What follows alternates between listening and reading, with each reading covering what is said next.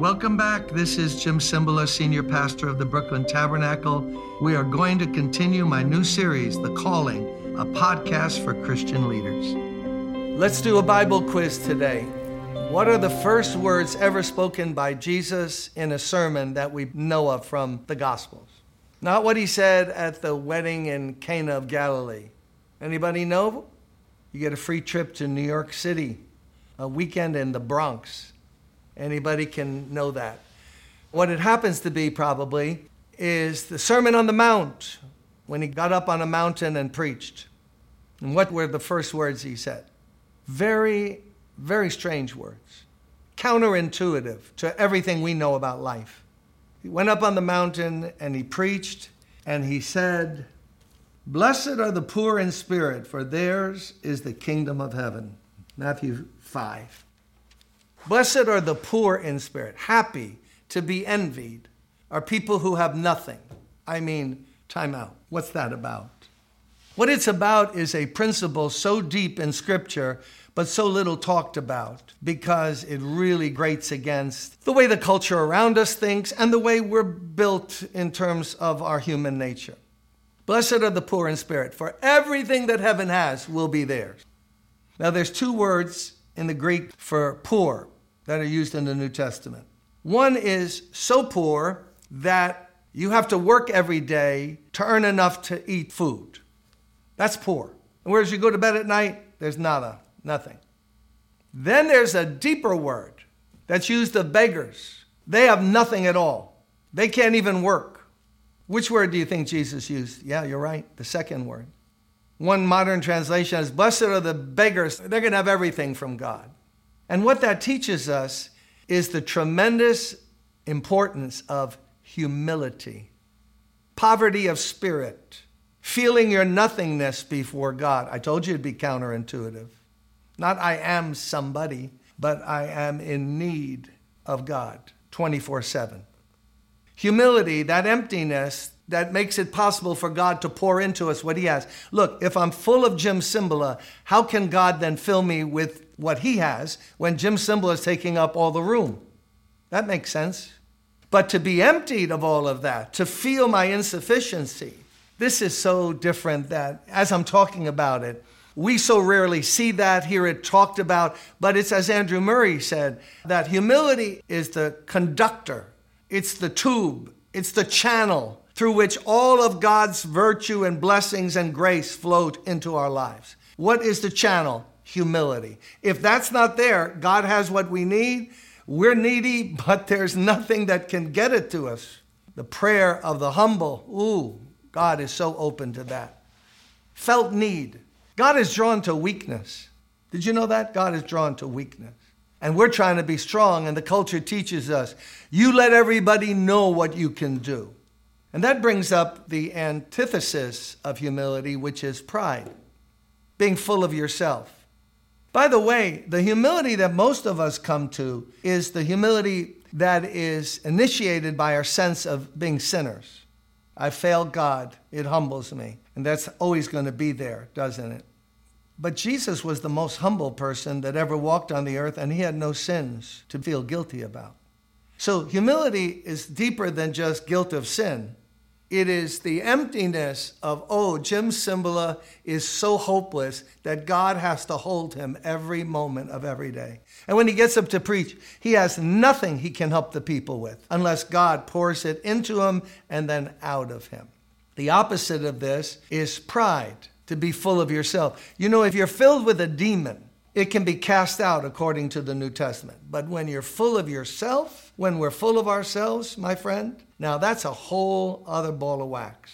How does self cast out self? Demons go at the mention of Jesus, but pride, we see it everywhere in the New Testament, that battle. God always saying to us, humble yourselves under the mighty hand of God, and at the right time he will lift you up. God resists the proud.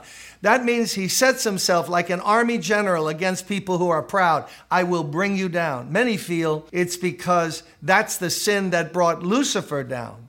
Lucifer was a created being, angelic, maybe the most powerful and beautiful of them all. But somehow it seems as if his heart was lifted up with pride. and he was cast out of heaven. Some commentators have said when God sniffs pride, he just reminds him of, satanic. I think of the angels, what the angels must think when they look down at us and we're walking around strutting like peacocks, thinking we're all that. When our breath, every breath, like that one was given by God. And if he takes it away, we are muerte, we're gone, we're dead. But we're strutting around, I can do this, I can do that. And that's the spirit of the world. The world is full of pride, the pride of life. The pride of life is what dominates in the world. And advertising and the culture appeals to pride. Have this so you can strut. Drive in this so people will look, wow, he's the man. And Jesus is the opposite. He says, blessed are the poor in spirit.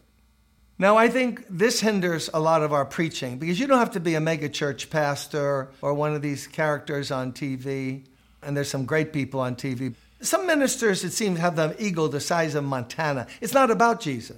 The focus is not on Jesus. It's sad, isn't it? It's not about Jesus. Consider Jesus. Think about Jesus. That mic is like a drug, and we can use it to draw attention to ourselves. That's in gospel music too. It's not about forget about me and just think about Jesus. No, it's like, watch what I can do with my voice. Watch this. Hey, watch this. So sad, isn't it?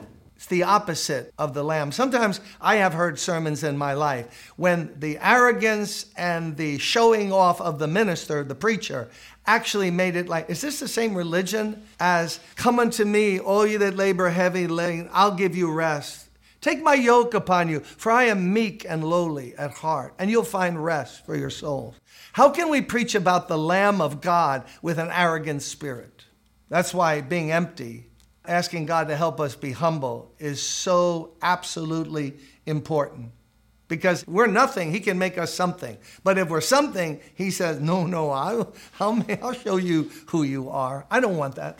I want to take the low place. Remember what he said when you go to a banquet? Don't sit in the front so you can show off. Take the back seat. Someone might ask you to move up in the front, but if you're up in the front, someone might say, hey, pal, you don't belong there. Get in the back.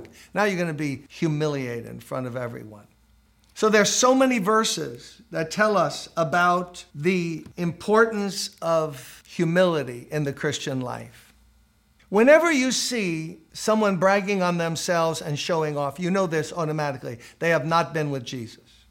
They have not been with Jesus. I know, but they're so clever in their presentation. I know that might be so, but they haven't been with Jesus. You can't be with Jesus and be strutting. Am I correct? Pastor, leader, am I correct? You end up like John in the book of Revelation when he saw Jesus up close and personal. He fell at his feet as one dead. No, look at Jim Cymbala. And it's so easy when we teach, and it could be 5 people in a country church or 5,000 in a large auditorium. It's so easy to say, look at me. I'm going to impress. I'm going to dazzle you with my footwork.